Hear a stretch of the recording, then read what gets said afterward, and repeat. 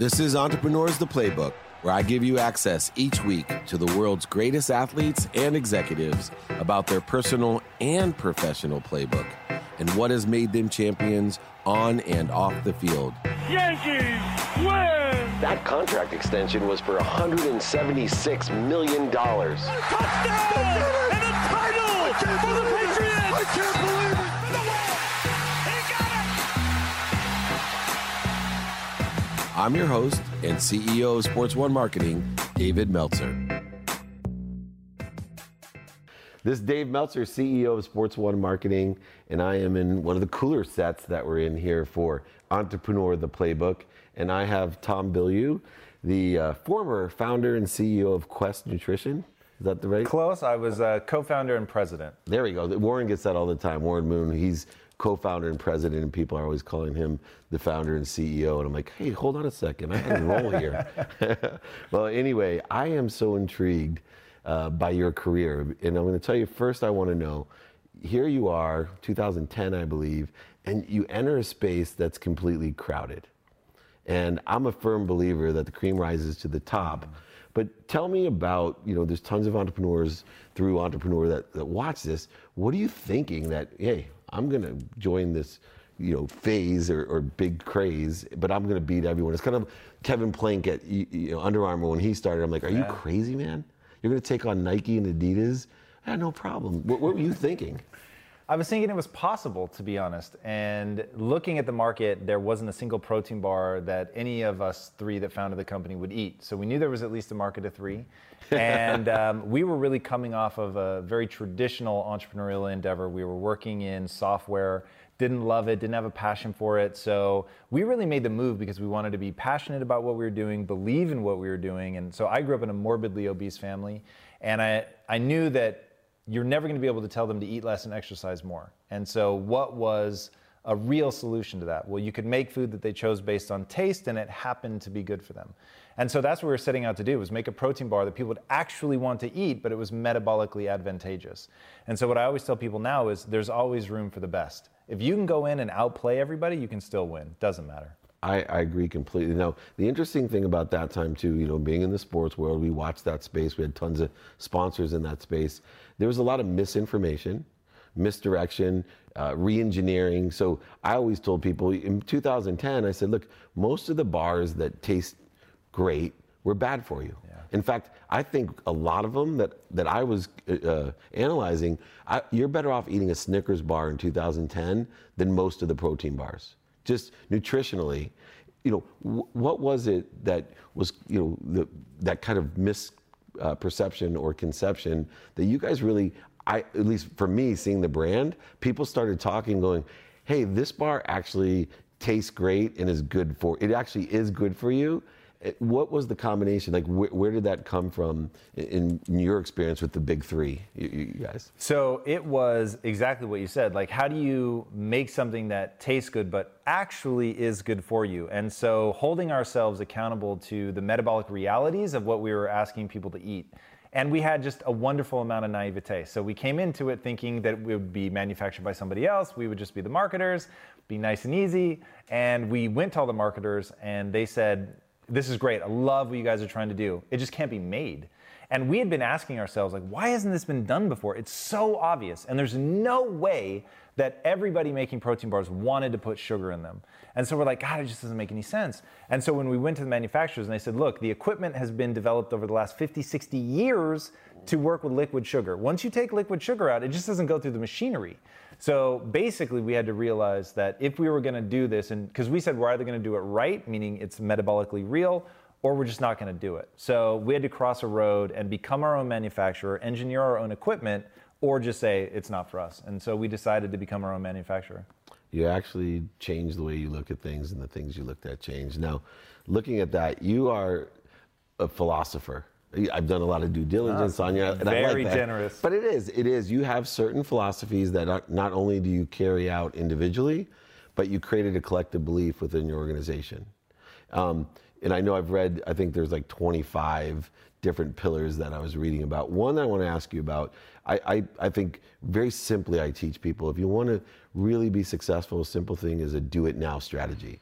And I've never seen that before anywhere until I was doing some due diligence on you. My do it now strategy is a little different. I say, if you don't do something now, so anything that comes to me, I say, if I can do it now, then if I do it now, it saves me at least half the time, and then statistically, I'll be more successful. The minute I don't do it, I have to put it somewhere and then go back to it.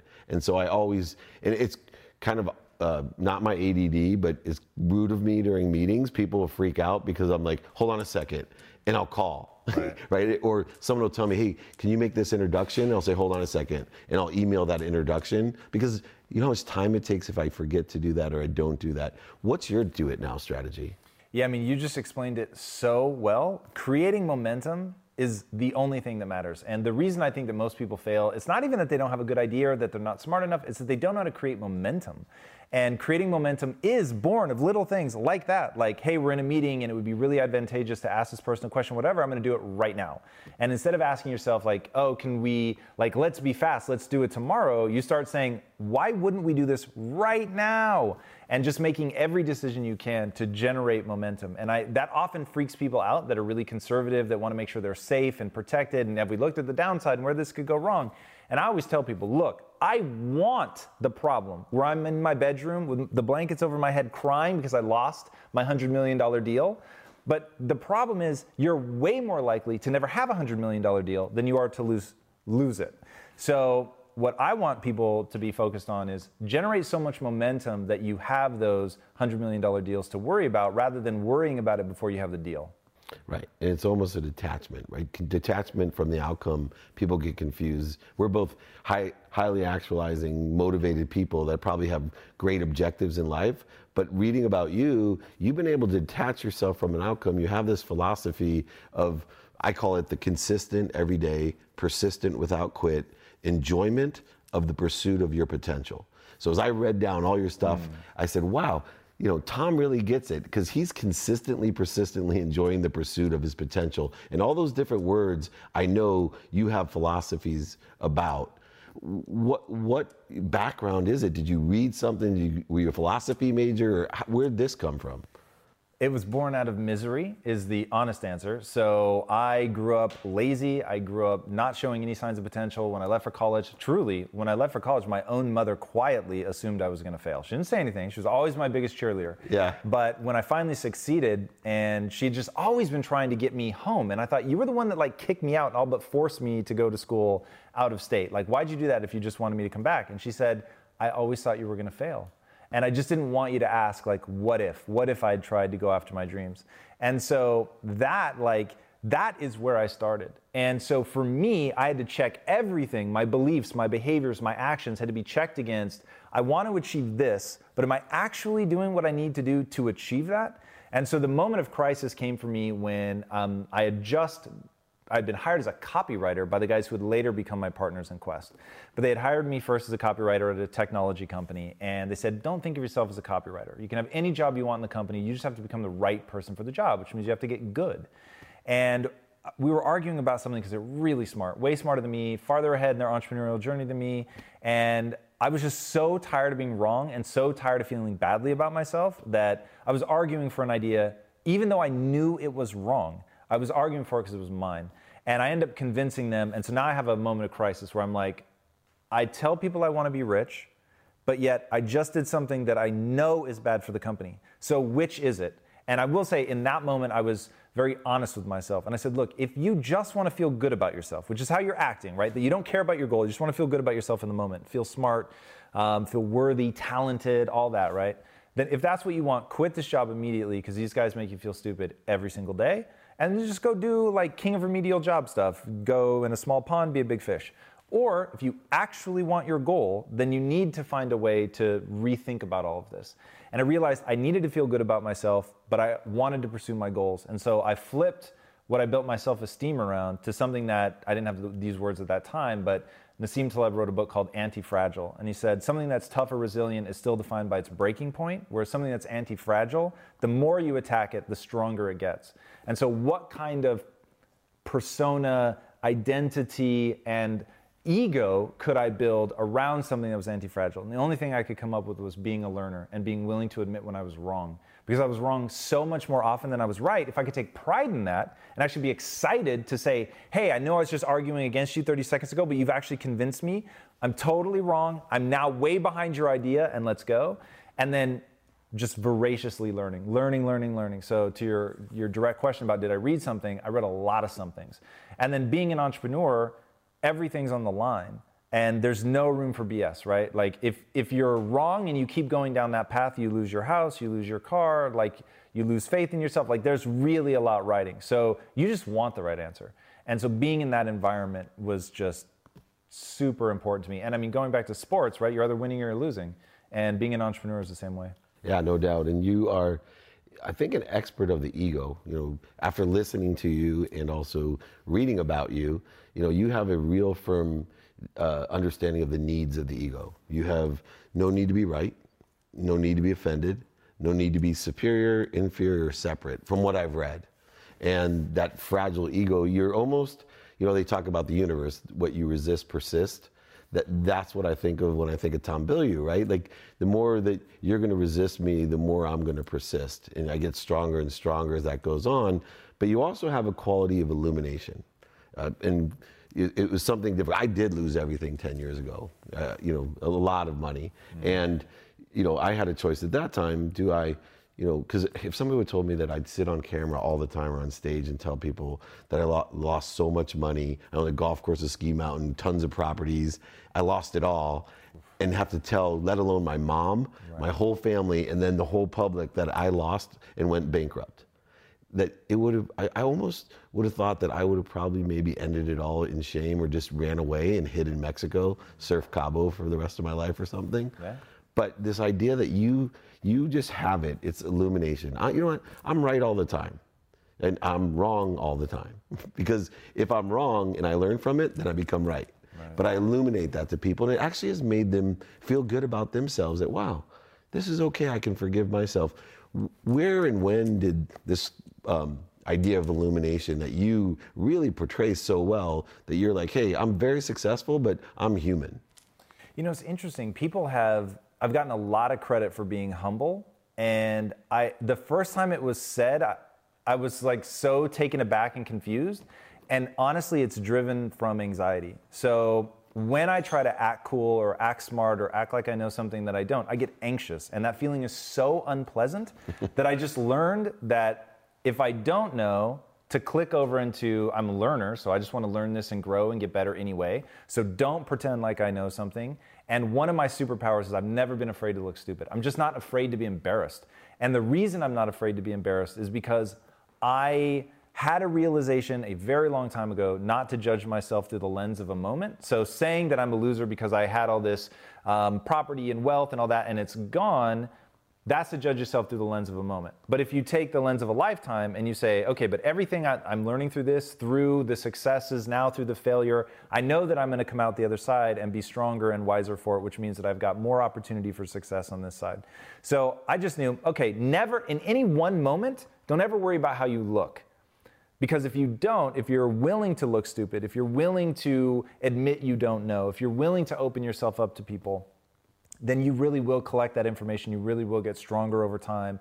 And so it comes from anxiety and deep arrogance. So the irony that equals of being, radical humility, right? The irony of people telling me that I'm radically humble because of that, it really is coming out of, I fully understand on a long enough timeline, I'm going to win. So all these people that are laughing at me, I have an 80-20 rule. So I spend 80% of my time thinking about the beautiful things in my life, the things I'm grateful for, the things I'm trying to create that will be wonderful and touch people and all that. And I spend 20% of my time in fuck you. Right. Like, I'm going to win. I'm going to grind harder. I'm going to outwork you. I will bury you with success. And that the greatest revenge is unmitigated success, right? So 20%, only 20%, so I don't want to get lost to the darkness. But there is real power in that. So you put all of that together, and I just admit what I don't know, which is far more than I do know. Which is the fastest vibrating thing on earth is the truth. And I love the snapshot philosophy of any given moment, because it also is tied into how you feel about other people. and meaning that I recently turned 50 myself, and I have 50 birthday parties to raise money for a leadership and empowerment center. But my first party, I made a huge mistake. I combined my professional community with my family and old friends that have known me from elementary school. So it was really interesting because at first I had this need to be offended because I had some uncles who their snapshot, because of their experience with me, was from 15 to 21. And so they're sitting at tables with some executives and people that know me as Sports Humanitarian of the Year and Philanthropic Dave. And his comment is, and fair enough, was, I wonder how much money he's making raising this money, right? Because that's his perception, right. But that's his snapshot. And it took me a second to forgive myself and illuminate the fact that, hey, that's who I was when I was 17 to 21. Right. But I'm 50 now. And do I have the energy to turn those people, like you said, those other people out there that are judging you, putting conditions on you, which leads me to the question. I love that you're utopic in thinking, but realistic in practice. You're almost a Napoleon Hill in some sorts. You'll talk about, there's, limitless what you believe you can achieve, limitless. Absolutely, that's not true, right? But you should think that because it creates momentum and empowerment for you. Tell me a little bit about how you deal with the conflict between what I consider your philosophy of utopic thought and energy of, hey, I can do anything, but you then always take a step back. As I was reading about you, it says, yeah, that's a great way to think, but the reality is you should just think that way and hope that you're close. I see that a lot in your philosophy. Yeah, I think that the number one thing that stops most people is their own mind. So whatever it is that they're capable of, let's say it's grossly limited compared to what they want to do. So if that's up here, their gross limitations, they stop performing here because their belief system tells them that that's all they can accomplish. So even though they were so far from their limits, they're so focused on the fact that they have limits that they stop well below it. So if you know a guy named David Goggins, ultra endurance athlete, absolutely one of the most incredible human beings I've ever met, former Navy SEAL, he said, when you're at your breaking point where you don't think you could possibly do anything else, I mean, you are spent to the core of your being. He said you're 40% of what you're really capable of. And he's just proven that. So the guy ran ultra endurance marathons, 125 mile plus, with a hole in his heart the size of a poker chip. So this guy gets to say, you've got more in you. Like he gets that pass. So I just totally buy into that. Now, there are limits. And the part of the reason that I really go out of my way to remind people, sure, there are limits. I just don't want to get lost in the stupid argument about like where is the limitation? It's so irrelevant. And the fact that you're arguing that tells me you will never accomplish anything because you're argue for your limitations and they become yours, right? So they're fighting so hard for somebody else to say, you're right, man. It's okay you haven't done what you wanted with your life because you have limits. And my whole thing is, look, whatever life you want to live, I don't care. Like if it's big or it's small, it's totally irrelevant to me. Whatever makes you happy and fulfilled, I'm a fan of. But an empowering way to think is as if you have no limits. Let your limits surprise you. Be taken by surprise by failure because you're going as if you can't lose. Now that doesn't mean that you're not doing everything you can to ensure your success, but you're going at it like you're going to succeed because then you don't have any mental barriers in your way. Yeah, when I think about you, I think about vibration, right? The truth vibrates the fastest, but there's varying degrees of vibration. I tell people all the time as they're trying to reconcile what you're talking about is that yes, the truth vibrates the fastest, but we live at this vibration, meaning, I read all types of manifestation books. I've written one, and I believe you truly can manifest anything you desire. But the truth is, if you could vibrate that fast to manifest the Publishers Clearinghouse or Ferrari driving up in your driveway by sitting here and pretending like the movie The Secret, well, if you're vibrating that fast, which is so closest to the truth, a gamma speed, you wouldn't want to be at this vibration. So there is this, transcendence of, okay, the truth vibrates the fastest. How close, or the idea which you talk about, potential, can you become? Where do you now, understanding your limitations at this vibration, where do you see your potential in the next 10 years? Well, so this is where my belief system kicks in and I say, well, okay, realistically, what can I accomplish in 10 years? I think it's a lot. So our goal with the company, Impact Theory, is to build a studio that rivals Disney, but I need a similar timeline. So I just think, okay, where will I be at 10 years on that timeline? So at 10 years on the timeline, I think that one, just through the social content, I'll be touching millions of lives. And that's incredibly meaningful to me. But the real thing that we'll be generating is narrative content that I think will have a generational impact on belief systems at a cultural level. So said in a more simple way, if I'm looking at my morbidly obese family and I say, okay, really, what do I have to do to get them healthy so that they'll live longer? And the answer is make food they choose based on taste. Okay, that's how you address health.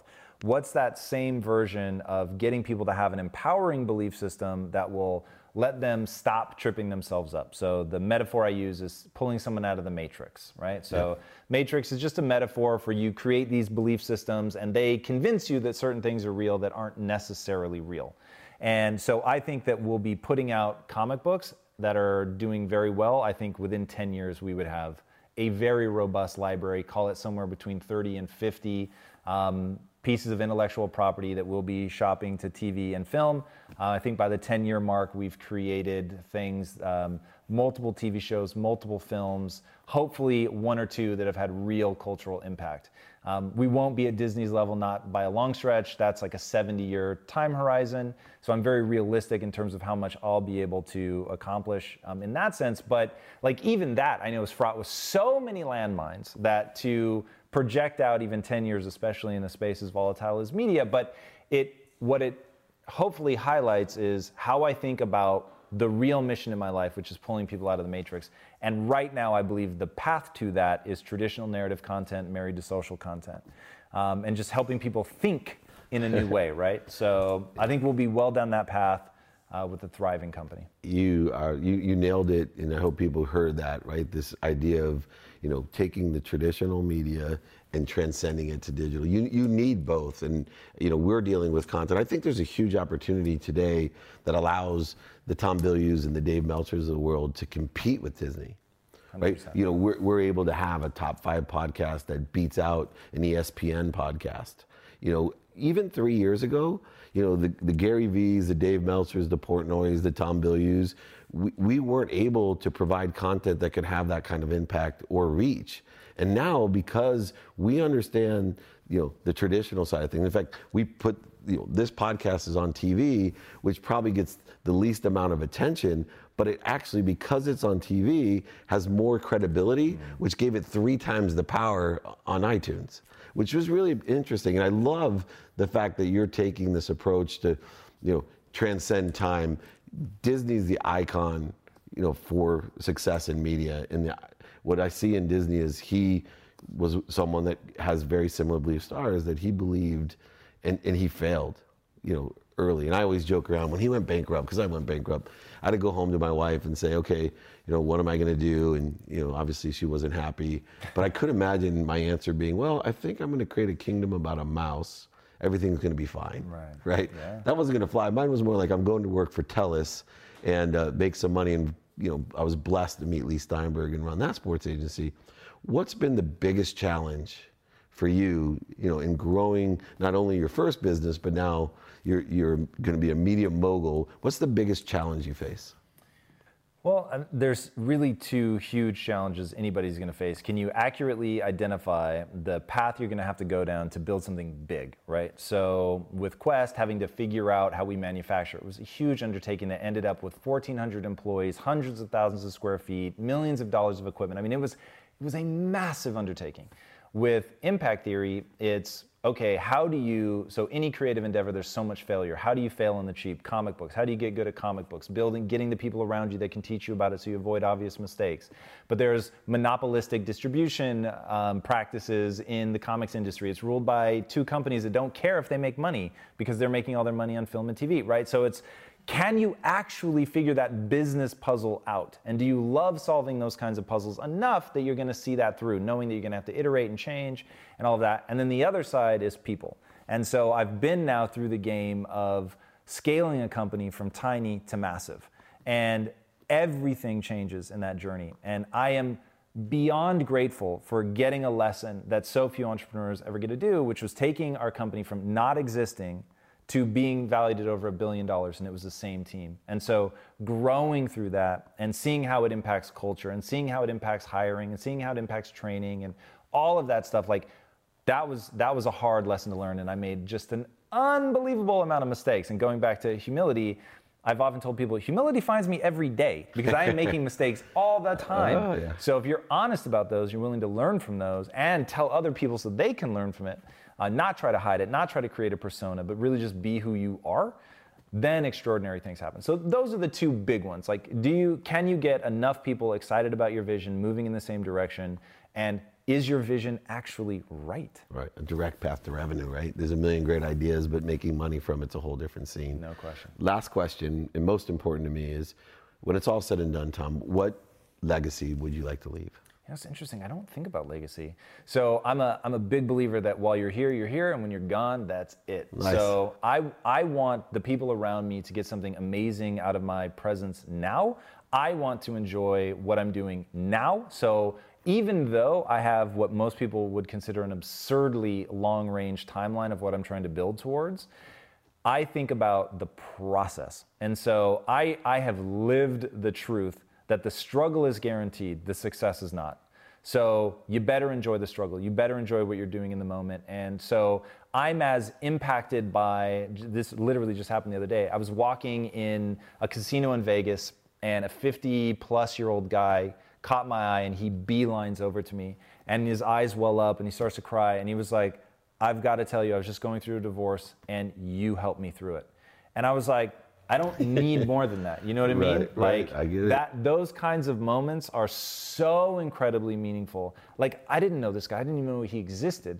And yet, by putting something out into the world that I really believe in, that I've worked my ass off to understand so that I could transmit it to other people so they could use it in their lives and see that it's actually working, it's like, okay, the process part for what I'm doing is on lock. Like, it's working.